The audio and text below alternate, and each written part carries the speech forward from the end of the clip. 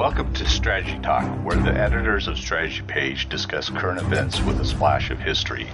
I'm Dan Masterson, host of Strategy Talk. With me today is the editor of Strategy Page, well-known military author and game designer Jim Dunnigan. Also joining us is the associate editor of Strategy Page, columnist and author Austin Bay. Welcome, Austin and Jim. Thought we'd spend some time this morning talking about how the virus has affected military operations around the world. And also, one of the questions I have on my mind, Jim, is did the American military spread the virus to China? How? The scientists worldwide, especially in China, have been dissecting the virus. It's the genetic makeup of the virus. And one interesting thing was they found out that 80% of it was SARS. And the other 20%, they're still trying to figure out where that came from. But the current operating theory is that the Wuhan virus, or whatever you want to call it, was basically a merger of two viruses, two flu viruses, shall we say, or COVID viruses. COVID means, out of animals.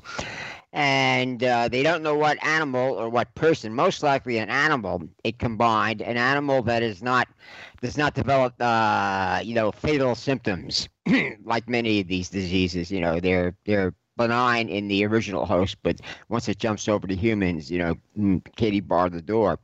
But that's what they suspect happened. Now, it's a telling factor in China. Well, there's many telling factors.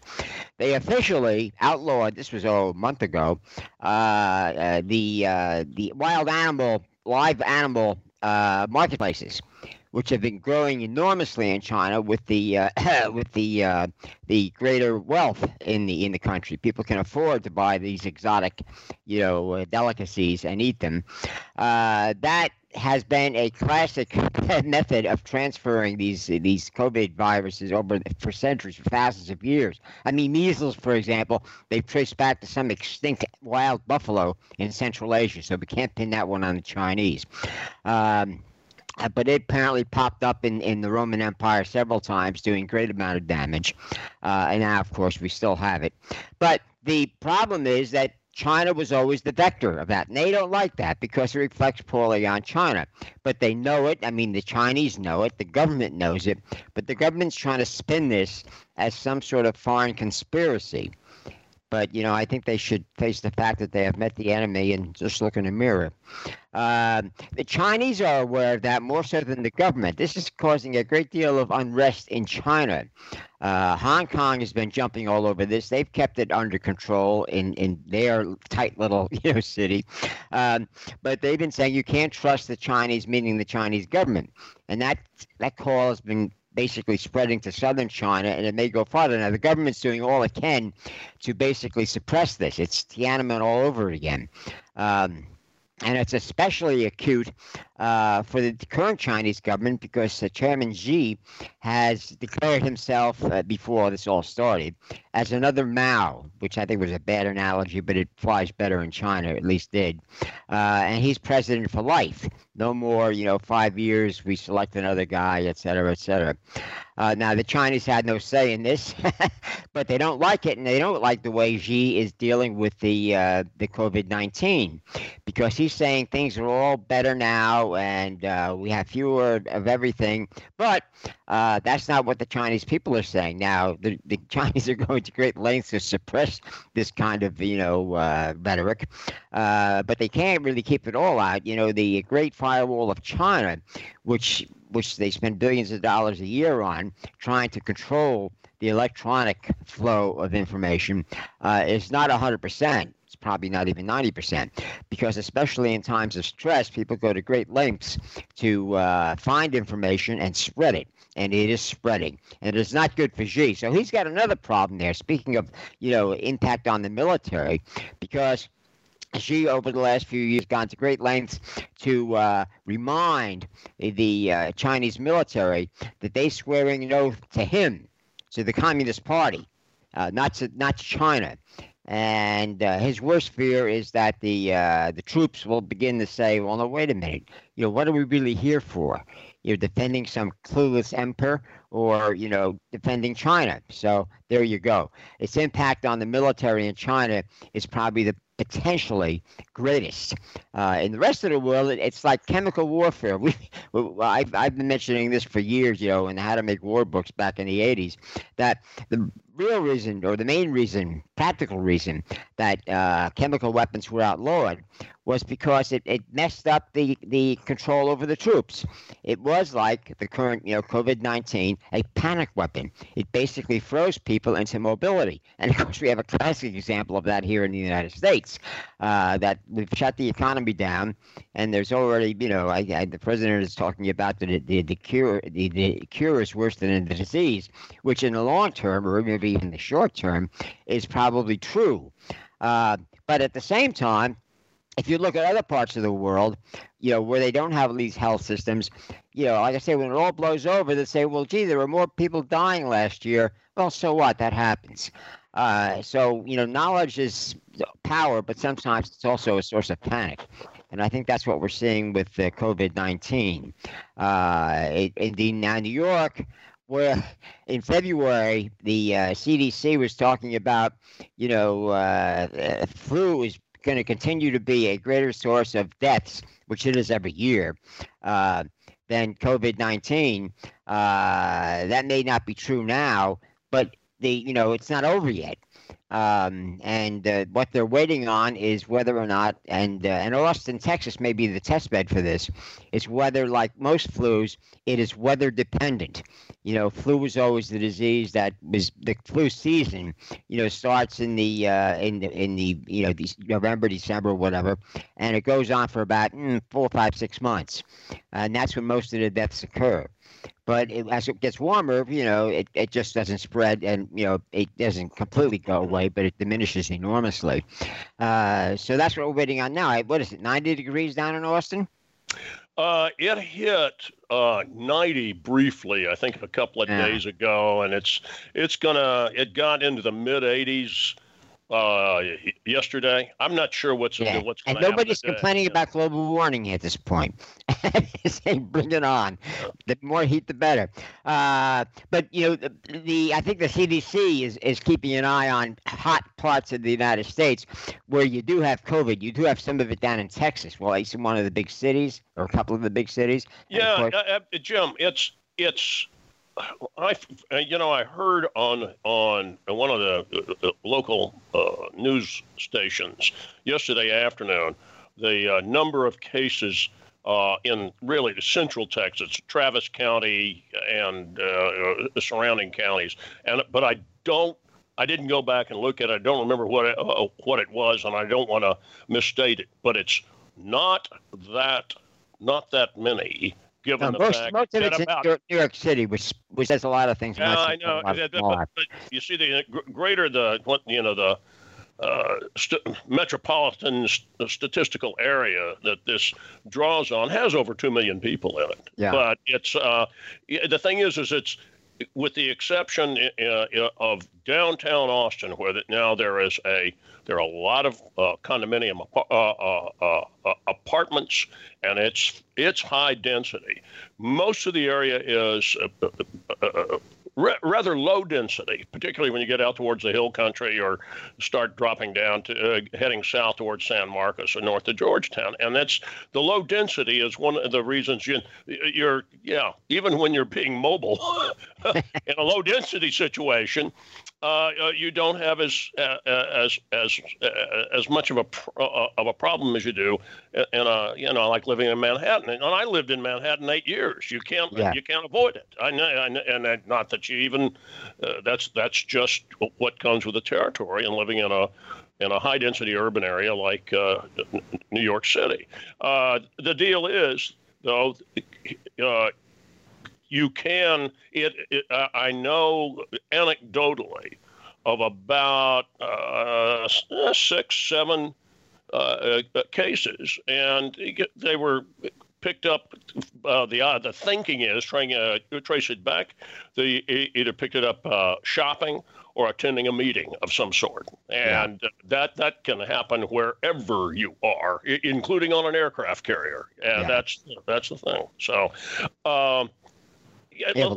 let me add one other thing, that COVID is a an acronym for coronavirus disease. But Jim, you're right. It affects animals, birds, and mammals, and we're primates. Primates can get coronavirus. We do, and I'm taking a wild shot on this. That chimps, orangs, and gorillas can as well. That's they're a threat. Yeah. Well, that's where we got the AIDS. It was apparently around in Africa for thousands of years, but only in monkeys. But as the population expanded, and people normally didn't hunt monkeys because they organize and fight back, but they bushmeat, as they call it. Slaughtered monkeys became more popular, and bingo, suddenly you've got AIDS all over the place, and then it eventually jumps to other parts of the world. But that was something I remember. There was a when I was working with the CIA years ago, there was a woman there, a doctor they called Dr. Death, and her main area of expertise was studying this phenomenon, which they were well aware of. Now, they worked apparently, in conjunction with CDC and what have you, to track the potential appearance of new unknown diseases, because these are the ones that kill you, as the saying goes. And they were seeing Africa as the source of a lot of diseases that have always been there, but have never jumped to humans. And, of course, as bushmeat became more popular, bingo, AIDS. Ebola came that same way. Ebola had been there for years. And as you get more people living closer together, you get more transmission, and suddenly it becomes noticed. I mean, the Germans noticed that, in the 1960s when they discovered Marburg virus. And I think that's one of the things that set off the CIA. Said, "Oh my God, here's something that is a unknown, which is now becoming known, and it's scary." But the thing is, you can develop, vaccinations for it, which they've done with the flu, which cuts the death rate by more than half if you get enough people to take the shot. But the other thing you got to keep in mind, and this is the Diamond Princess experiment, as it were, that cruise ship. Where they basically had all those people in confined spaces, no real efforts to keep anything, the infection spreading, and 80% of the people didn't get it. Now, that's fairly typical for influenza-type diseases. It doesn't affect everybody. Most people have immune systems or whatever that can resist it, and they never even catch it. But the 20% who did get it, half of them never showed symptoms. Now, they're the worst ones. They're the typhoid Marys. They can walk around until it finally gets out of their system, never knowing they never know it was there. But they can breathe on a lot of people who are more vulnerable, and bingo, you've got transmission, which is why, I go along with this business in New York. The streets are empty. It's amazing. And the ability to detect and to develop, vaccines is our best defense. And what people are worried about is we won't get something developed quickly enough to prevent a lot of the damage from the first wave of the coronavirus. But that's the trend in medicine. Now, again, getting back to the chemical warfare analogy, what's happening with armed forces around the world, at least the ones who care about this, and a lot of them don't. I mean, especially in Africa, where most of the armed forces are independent militias doing whatever the hell they want. They probably won't even notice it because unless it's got a huge death rate, which it doesn't. It's nothing like the bubonic plague hitting Europe, or the plague of Justinian, or the Augustine, the 2nd century A.D. Measles outbreak apparently in Rome, which killed a huge chunk of the population. Not as much as the plague of Justinian, but again, that one hit in more concentrated, more urban areas where it did enormous damage. Constantinople was particularly hit, but they had no way of basically developing an antidote, which we do. So with the bad news comes the good news, and part of the good news is we're with in the rush to develop vaccines for COVID-19 means the FDA, the American FDA, which has always been considered, more of an obstacle than a facilitator of finding new cures. There are layers and layers of restrictions, safety values, safety measures are being stripped away, and they're hustling into testing without going through all the layers and layers of preliminary testing, which the FDA normally approves. So I suspect the first, COVID virus vaccine will be issued with the caveat there may be unforeseen side effects.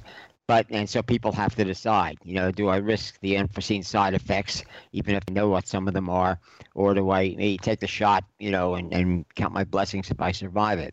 But for the militaries, they are of the major powers. Their militaries are basically immobile. Not saying they're absolutely useless at this point, but the United States, for example, has frozen everything in place. The only places where they are basically out and about, and then only when necessary, is places like Iraq, to a lesser extent Afghanistan.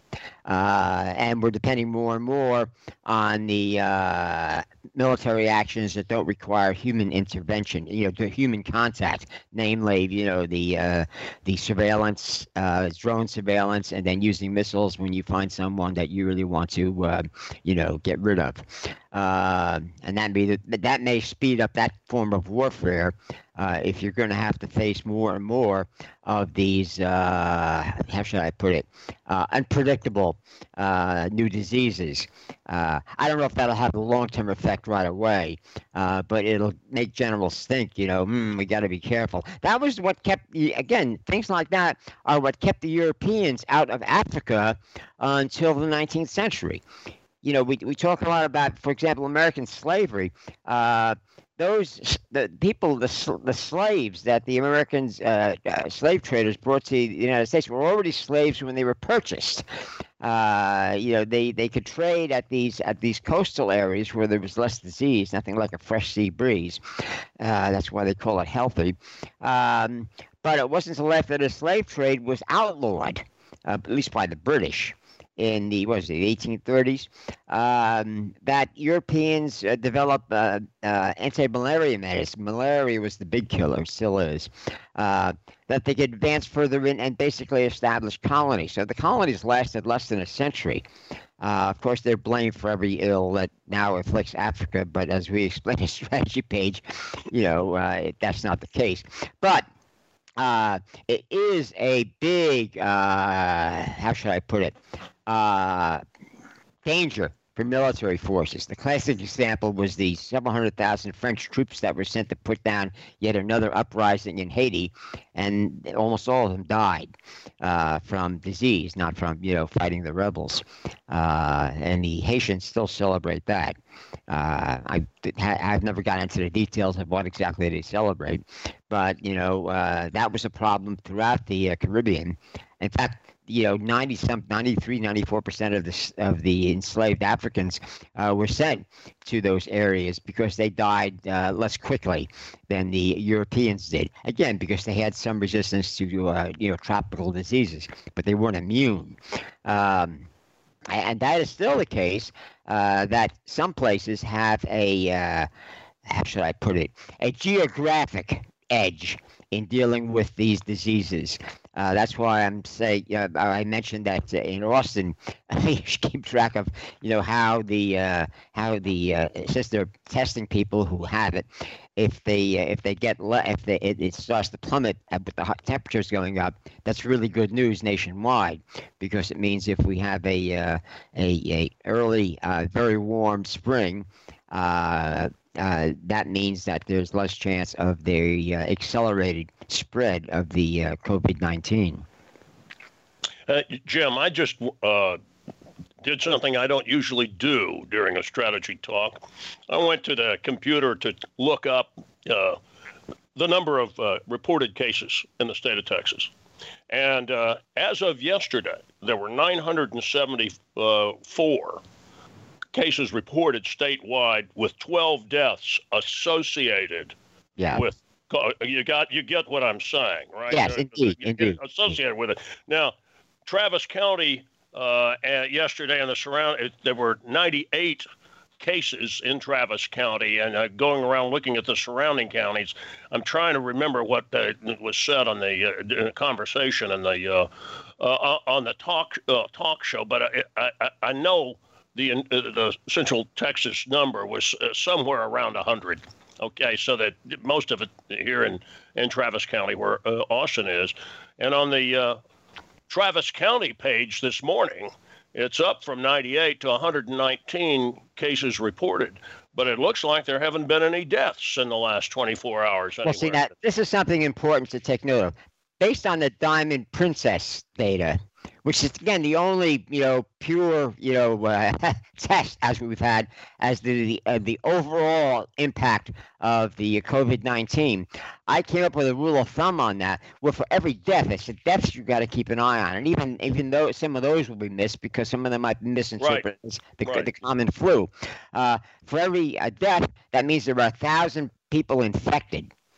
So when they say there were 200 people, died in New York City, that means there were 200,000 cases of it, because there have to be about 1,000 cases to generate one death. So the testing is incomplete. It always will be, because they're turning out these tests, these COVID-19 tests as quickly as they can, but they're not going to ever be able to test everybody in every area. So I depend upon the rule of thumb of the COVID-19 deaths. Now, those are more likely to be caught, because most of these people are going to die in a hospital, and the tests are available, and I think they can, and they are testing people who die from anything remotely similar to COVID-19 to see if this person died of COVID-19. And that's why you get a more accurate thing. Now, 200,000 cases in New York is not, unreasonable, because this is, as you can say, a concentrated city, and we really didn't get on top of it, until February, so it had plenty of time to spread. They ultimately, at first they poo-pooed, the president who banned early on incoming flights from China. Now they're saying, well, that was a wise move, quietly. And the rest of the country didn't have much of an opportunity to get infected, because the main vector, the source, was China. And other countries are doing the same thing. I mean, they basically picked up on this, before the rest of the world had accepted it as, face value, even though it was clear that the damn thing had broken out first in Hubei County province, and especially the city of Wuhan, the capital. And that's where the majority of the deaths still are. And of course, that's what the Chinese are complaining about. The government's issuing press releases about, oh, it's over, it's peaking, et cetera, and they're ordering factories to start up. They're opening movie theaters, which is suspiciously nobody is attending. And there are stories coming out about factories which were ordered to reopen. The workers wouldn't show up. And there was one story about factory managers who are basically turning on the equipment, and because the government was monitoring electricity usage, so they tried to make it look like they were back in production. But the weather satellites, non-Chinese, are monitoring pollution over China, and they're noticing that pollution is still way down. Now, that's what happens when you're actually producing stuff, not just cranking up the electricity, turning on all the devices, as it were, in the factory, but not pumping out any of the byproducts, the toxic byproducts that these factories normally turn out. So the government of China may be declaring victory, but the people are saying, no, the war is still on. Now, whether or not it's going to, peak and decline with warm weather, that's something else. A lot of the epidemiologists, the medical statisticians are keeping an eye on, because that again seems to be the best indicator that it's going to peak. Even the 1918 influenza, although it went on for 2 years, that was 2 flu seasons. But in between, it declined again because even that influenza would not spread as readily during the warmer weather. You had to wait for things to cool off before this damn thing got going again, and it did so for 2 seasons. Now, it's also true that the common influenza, the normal influenza, which varies somewhat, considerably in terms of its spread and its the number of fatalities, also does that. And in many years, you'll have 2 or 3 strains of influenza running around. By the way, I checked with my siblings, just double checked. I never got the flu. I mean, that doesn't mean I am not a Typhoid Mary, because they never test people who don't get it. Maybe they do. I haven't been able to find any research on that. I haven't dug that deep, really. I haven't had the time. I'm still working. My factory isn't shut down. The thing is, we really don't know. That's why the Diamond Princess was so important. These poor people didn't realize they were going to be such a useful, predictive tool for COVID-19. But that's the way it was, because they were stuck for 2 weeks with all this COVID-19 air circulating throughout the ship. They were still gathering in dining rooms to eat. Before they let these people off the ship, they tested everybody. And that's where you've got a more or less definitive answer on just how many people get it, how many people die from it, and how many people are asymptomatic. And they're the most dangerous ones, which is why they should keep testing, because, yes, you've got to find people who've got it, who have no symptoms whatsoever. They're the ones you want to keep inside because they see no reason to, stay inside. But they're basically the worst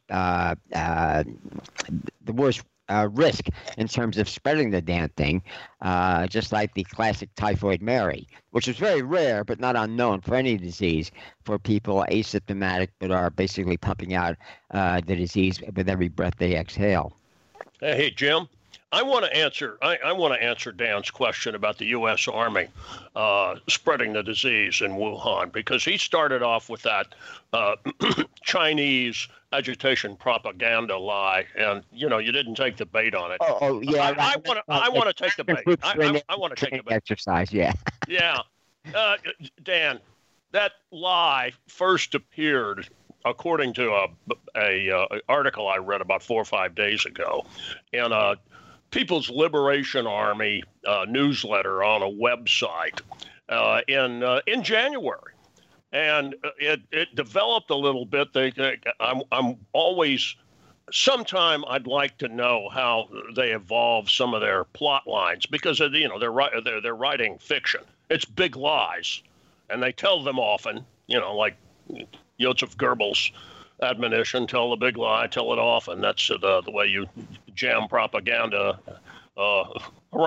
Jam it down the throats all over the world. But this, the accusation was that U.S. Army soldiers who were participating in an exercise, it was a competition. And I remember reading about this on one of the defense websites. It may have been in the Institute for Defense Analysis newsletter at the time. And it was in Hubei province, Wuhan area, and it took place in October. So they take something that's a fact in October, that there were some U.S. soldiers participating in this competition. And that became, all right, that's true. Now, they brought the virus. There's absolutely no evidence for that. As President Trump says, they know where it came from, meaning Beijing, and its propagandists know where it really came from. Yeah, what they're really trying to suppress is the fact that their doctors detected it in early December. Exactly, and it's Jim. There's evidence, and look, one of the first people I heard this from was in Thailand. It was Michael Yan and I were on Skype together, and he was in Thailand in January. And talking to several Thai doctors about this disease that was already showing up in Thailand, because Chinese vacationers on Chinese New Year had gone to Thailand, and the one of the MDs that he had interviewed the day before, and he was going to talk to him again down in who was in Bangkok, advised the Thai government on epidemics, and this MD already had a pretty good picture of what this disease was like and epidemic. And he says, it's down here there's just too many Chinese visitors, and it's back, and there was already an indication that Wuhan was the epicenter of it. I'm going to say that we had this conversation maybe the 12th, 13th, 14th of January, something like that. So I wonder if they tested those American troops who were over there for that exercise. That's a good question to ask in retrospect. But I mean, the Chinese say it's a cover-up, but see if any of them had it, because I think they have tests now where they'll detect antibodies in a person who is long since past the exposure to say that they actually had it at one point. But I suspect that would show that, no, these guys were perfectly healthy. In fact, these were the healthiest soldiers we could send because it was a competition. All right, some of this is speculation, but it's speculation that now there was good intuition by MDs and epidemiologists that the first cases actually showed up sometime in late November in Wuhan. Yeah. That's the thing. And the incubation period, you hear initially, it's 4 or 5 days. Well, there were already MDs, including one of the people in Thailand, saying, it might be 2 weeks, given. Well, all right. You see, the thing is, you're going back, and some of this is again, we can classify it as informed gossip, since I've given you, the sources on it. And there were MDs seeing patients, talking to them about where they'd come from, how they'd felt, and applying their own, experience to it. Say, wait a minute, we don't know yet. You'd get a lot of that, but let me tell you what I'm seeing. And this is not somebody trying to scare people. It's somebody trying to pass on, what his direct experience with these patients. But here's the thing. By the end of January, the Chinese are already beginning their propaganda campaign to try to save face. We know what they did. They tried to suppress knowledge of, and they flat out denied that there was an epidemic there.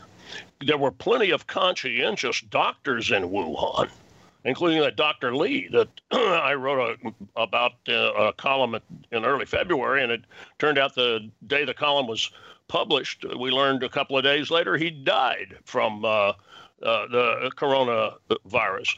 But he's one of the 2 MDs in December who put something on the internet in China about their experiences with these ill people in the Wuhan hospitals. The government shut it down. The government detained Dr. Lee, and he had to recant, saying that he'd told shameful lies. Of course he hadn't. The Chinese Communist Party government suppressed the warnings of these MDs, and there's that right there is delayed a global analytic response if they'd begun sharing what they had, the RNA and DNA, but it's a virus. It's most of them RNA, but they're the genetic code for the disease that their patients had there in Wuhan. The delay, how long is that delay that is due to the dictatorship? 3 weeks? Looks to me more like 6 weeks.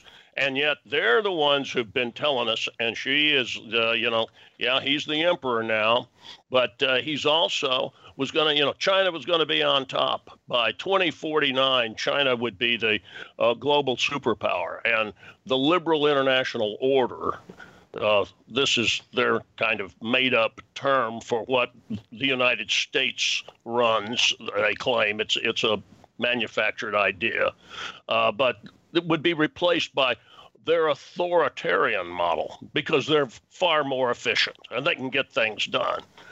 The coronavirus outbreak, the epidemic, the pandemic that is traceable to their own ineptitude and their own dictatorial narcissism is really what it is on them, and they know it.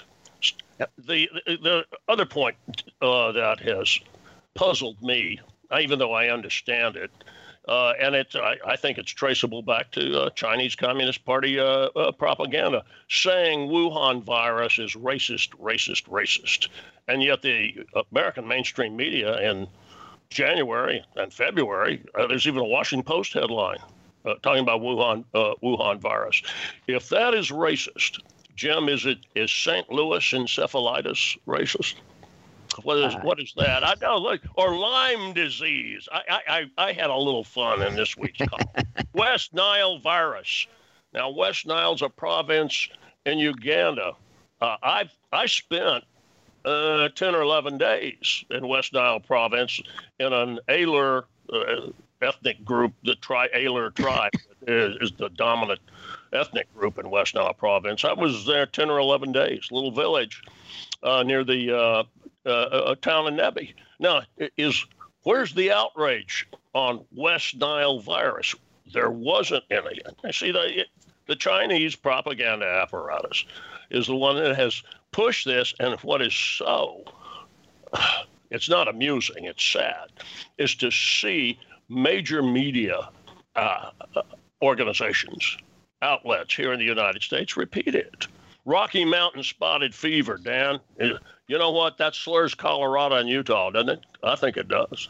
I mean, you've got the Rocky Mountains there in Utah, don't you? Oh, I believe we do. A lot of them. Yeah, I know you do. Yeah, and Wyoming. It slurs Western Canada. You know, New Mexico as well. Wuhan virus.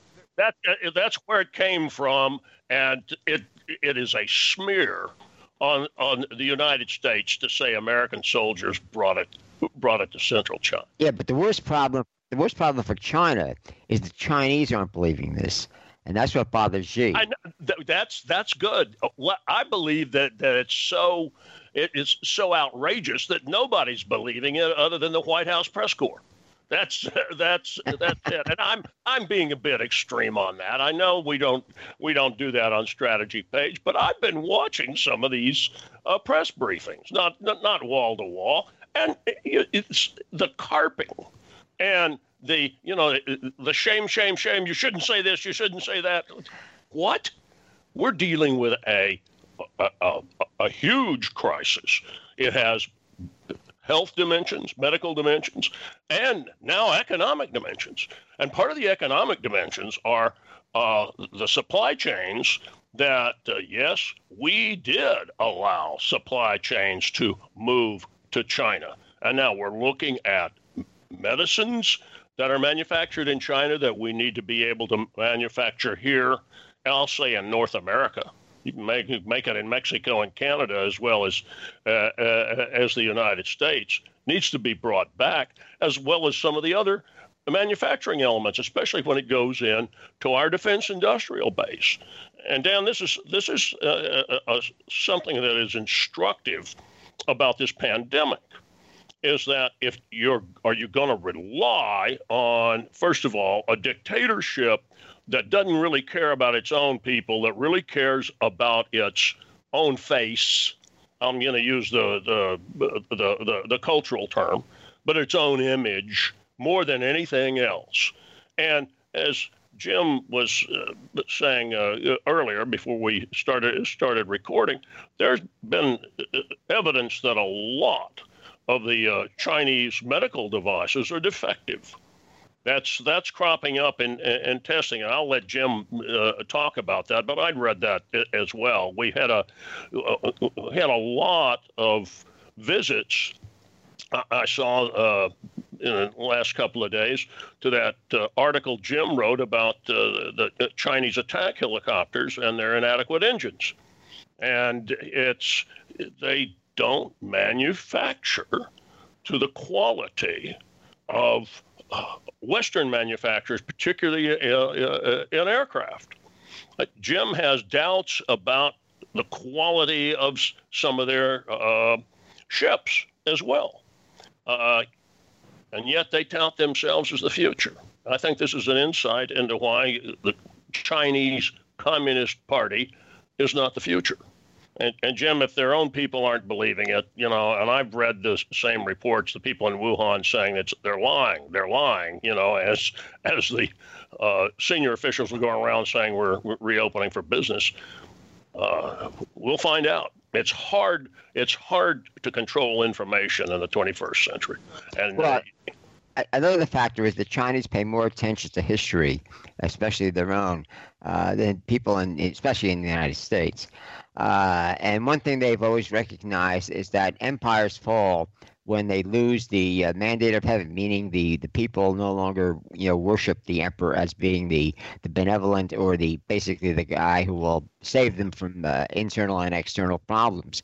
And that's how the Chinese justify the overthrow of the Sung Empire, which is actually the proto-democrats in China who lost out, the nationalists, in 1910. But they basically picked up the mantle, as it were, and they basically made a lot of big mistakes. And these have not been forgotten, like the Great Leap Forward and the Cultural Revolution in the 60s killed tens of millions.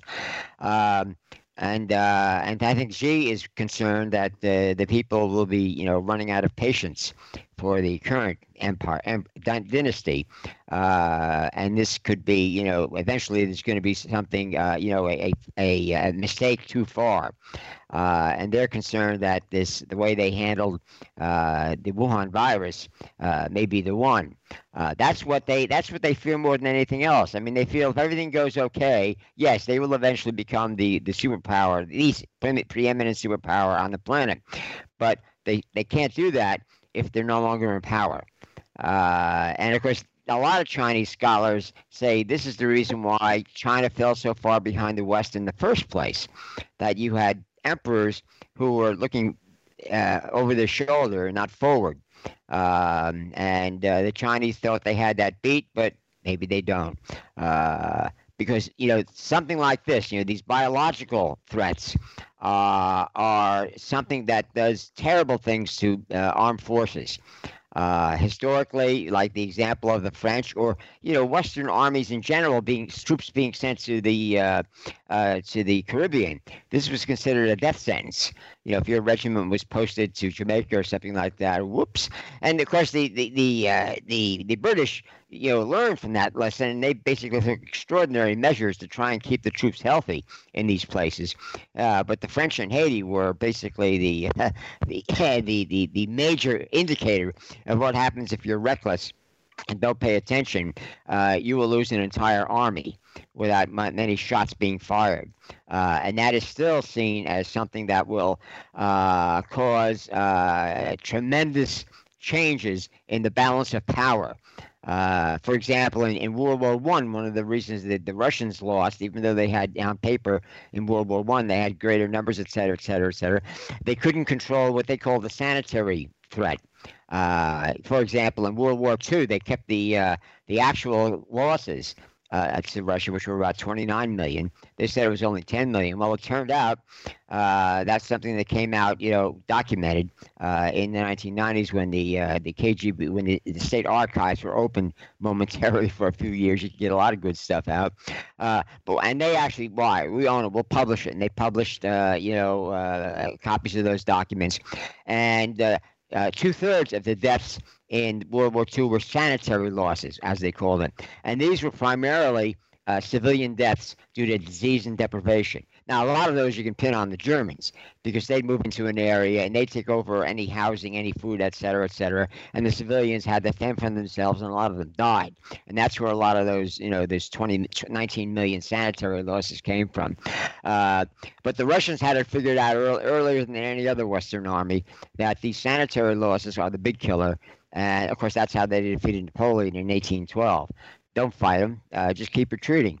And the further he goes into Russia, through this scorched earth area where there's no shelter, there's no food, they will die. And indeed, Napoleon's 500,000-man army, only a few thousand, eventually escaped. So that was a classic example of using that approach. But in many cases, you're not at war with anybody when one of these unknown diseases breaks out, but you're still going to pay the price. And militaries have always been very, how should I put it, vulnerable because they concentrate a lot of people in small areas, and they still need supplies, and they can't completely isolate themselves. And that's why, the U.S. Army, the U.S. military has basically been shutting down, keeping everybody restricted bases, taking extreme measures to protect the most valuable aspect of any military, your trained manpower. And that's something the Chinese, I don't know what the casualties have been in the military, but the North Koreans are, of course, they're not saying anything. But again, information gets out, even in a place like North Korea, and it is spreading. And they're just simply trying to prevent the spread, because the transportation network in North Korea was in a bad shape before, and it's been getting worse.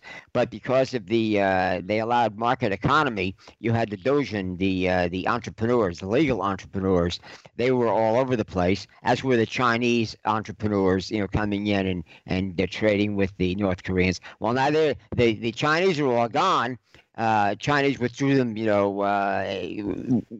not willingly, but gladly, because they figured if there's any place you're going to die from this, it's going to be in North Korea, where there's no medical care like they have in China. But at the same time, the North Koreans are aware of the fact that they do not have the medical facilities to deal with something like this. They're just going to experience a big die-off.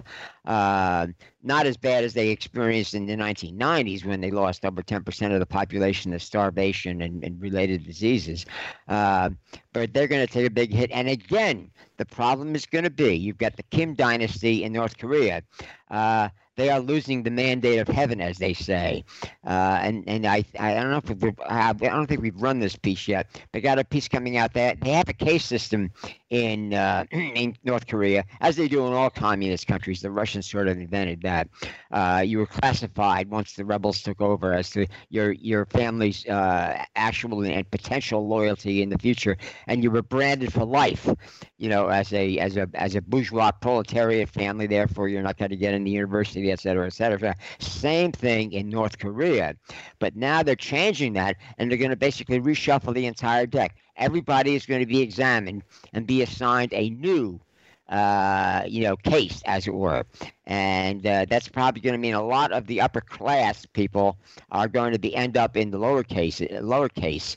And moving forward, they're going to try and enforce that. Now, they haven't got the tools the Chinese have, but the Chinese are even discovering that their social usefulness score, I forget exactly what the term translates as, with all the Big Brother, the video cameras, the face recognition, et cetera, being able to track everybody's cell phone location, that is incomplete because, as we discovered, or as I discovered early on and noted, that the corruption fights against that, because people who have the money, they can pay to basically spruce up their score. And this is something the North Koreans are even less capable of doing, and the corruption is growing to epidemic proportions over the last decade. And that's one reason for changing the Sungmung system, because they're finding out the most loyal families are generating an unseemly number of obviously disloyal, people. So there's going to be some long-term effects of this virus. Whether or not it kills a lot of people, it's basically making a lot of people aware of the fact of whether or not they can trust their government. And this is what, in the United States and even throughout the Western world, governments are realizing, we have to face up to, failures and make good as quickly as possible. Otherwise, well, you're losing elections. And we got a big one coming up in this fall in the United States. So that'll be another social experiment we'll all participate in. But China, even without elections, and they really haven't had a nationwide democracy ever in China, but that may be the thing that eventually gets China a democracy, because the people realize that the only ones who can really should be making decisions, big decisions, are the people it most affects. And of course, China was concerned that if they created this huge middle class, which they have done, they basically reduced abject poverty from something like over 60% to less than 10%, in the last 20 years. That's a major achievement you don't hear much about, but it means a whole lot for China. But at the same time, the way they implemented it, they created this genie, which tends to destroy dynasties, and they can't put it back in the bottle. So I think the long-term impact of the Wuhan virus, or whatever you want to call it, is already underway in China, and it's not looking too good for the dynasty. As for the rest of the world, well, to a greater or lesser extent, some countries are dealing with it much better than others. Comparatively, statistically, the United States is handling it quite well. Nobody wants to say that, at least not in the media, because that's not news. That's not going to get you eyeballs, but when the dust settles and you look at the numbers, say, hey, we did pretty good. Jim, we're doing some absolutely superior broken field running. I mean, changing anesthesiologists' apparatus, into ventilators with by changing a couple of valves. That was an anesthesiologist apparently thought of that about 10 days ago. I heard this discussed in the president's briefing yesterday, the question about it, and now it's already being done. I mean, that is an intelligent individual who understood how I'm trying to remember the specific name for it, but it goes over a patient's face to administer anesthesia, a gas anesthesia, and just reverse it. Now you've got a respirator. You can do that in a free enterprise democracy like the United States because we're adaptable. And we look for ideas and we don't try to suppress them. Well, I know sometimes they get suppressed by regulations, big business, big government, but in a time of crisis, we can respond. And yeah, we're doing it's the old saying, necessity is the mother of invention. Yeah, exactly. I want to make one other point, too, that I thought you were going to get onto it a moment ago when you were talking about health of military organizations. Listen, field sanitation. The United States is a field sanitation power. You don't think about it. You do think about it if you've ever been in a tactical unit and deployed. And because senior NCOs are going around saying, no beards, shave, short hair. Well, that already goes with it. Cleanliness, take what that would be called colloquially a whore's bath, a whore's shower, wash yourself off under the arm. That's the term for it, guys. Jim, I know you've heard it. And you're washing under your armpits and various other places in your body. Wash your hands. Keep yourself as clean as possible. Medic check. That's going on when you're in the field, and of course the same kind of thing in garrison. Morning formation. It's a time for the NCO and officers to find out if somebody's sick. Yeah. That's one of the things that goes on with it. if you look at the history of military medicine, the United States was one of the not the only one, but one of the leaders in that area. Absolutely. Because during the Civil War, it was noted we were keeping a lot of statistics, and we noticed that like in all previous wars, you were losing more men to non-combat, causes, disease, and sanitary problems in general. And that started changes even into the even during the Civil War, and of course by the time World War I came along, I think it was the first major war where more troops were lost to combat than to non-combat causes, and that escalated even into World War II. Now the Russians still had the attitude, well, if we can't do all that stuff, they knew about it and they did implement it when they could, but when they couldn't, they said, well, we'll just lose a lot of troops. And that's why they suppressed the number of losses to non-combat causes in World War II, because many of I don't know what the exact I have the I think I have an English translation. My Russian isn't good enough to pour through that book, but I think a large proportion of the sanitary losses were troops. Now they did give priority to the soldiers for food and medical care and what have you. But in the field, if they couldn't implement the sanitary rules that we know about from being in the American military, they simply say, all right, we'll take our extra losses and we'll consider them combat losses. But they're not really. They're just losses you couldn't afford to prevent, outside of the battlefield. And you're simply accepting because, things must go on. But in a major war, that is still a major threat. That's why you're seeing so many losses in Africa in the wars, the irregular wars they've been suffering, for decades now. That so many of the people with weapons organized are not disciplined. And they are basically looking after themselves. But hey, if they do something that starts a epidemic among the civilian population, some of their guys are going to get it. But they just haven't learned that lesson yet because they're thinking like brigands, not like soldiers. All right, we learned it. We learned it early. And there was another thing too. You were talking about tropical diseases. Look at the push that the U.S. Army made about yellow fever, and of course, Panama Canal. Yeah. Oh no! All right. There's a concern about it. It's first of all, it's a democracy being concerned about voters. I'm be semi-cynical with that. But secondly, no, you want to keep your units together so they can serve as go to combat healthy. That's not cynical. That's the job, and that's why it is cheeky to say, hey, the U.S. military is a field sanitation power, but it is. And a lot of the things that say, oh, look, they're being martinets, marching around and all that. I'm talking about the leftist critique. A lot of that stuff comes into it, not only staying in shape, but also keeping people healthy. And they don't know that because they've never been in and they don't pay any attention. No, they don't know. Well, in World War II, that was a major weapon we used against the Japanese. For example, sure. in Guadalcanal, we spent a lot of effort keeping the Japanese from getting any supplies. They would have to run it down at night, on fast ships. They converted destroyers to, food and supply transports.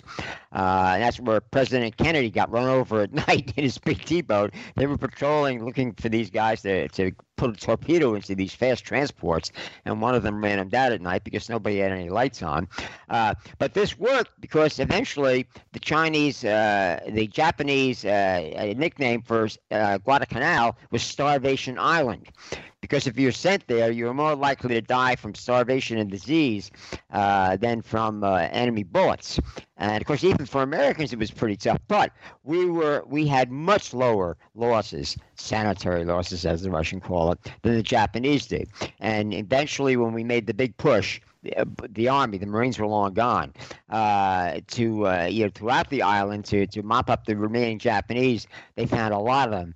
They were there, but they couldn't even lift the rifle because they were so wiped out by disease and hunger and what have you. And that's where we took most of our prisoners. Well, gentlemen, we're out of time, and there were actually some other topics I wanted to bring up, and maybe we'll have to do this again in 2 weeks. Thanks, and we'll talk to you guys next time.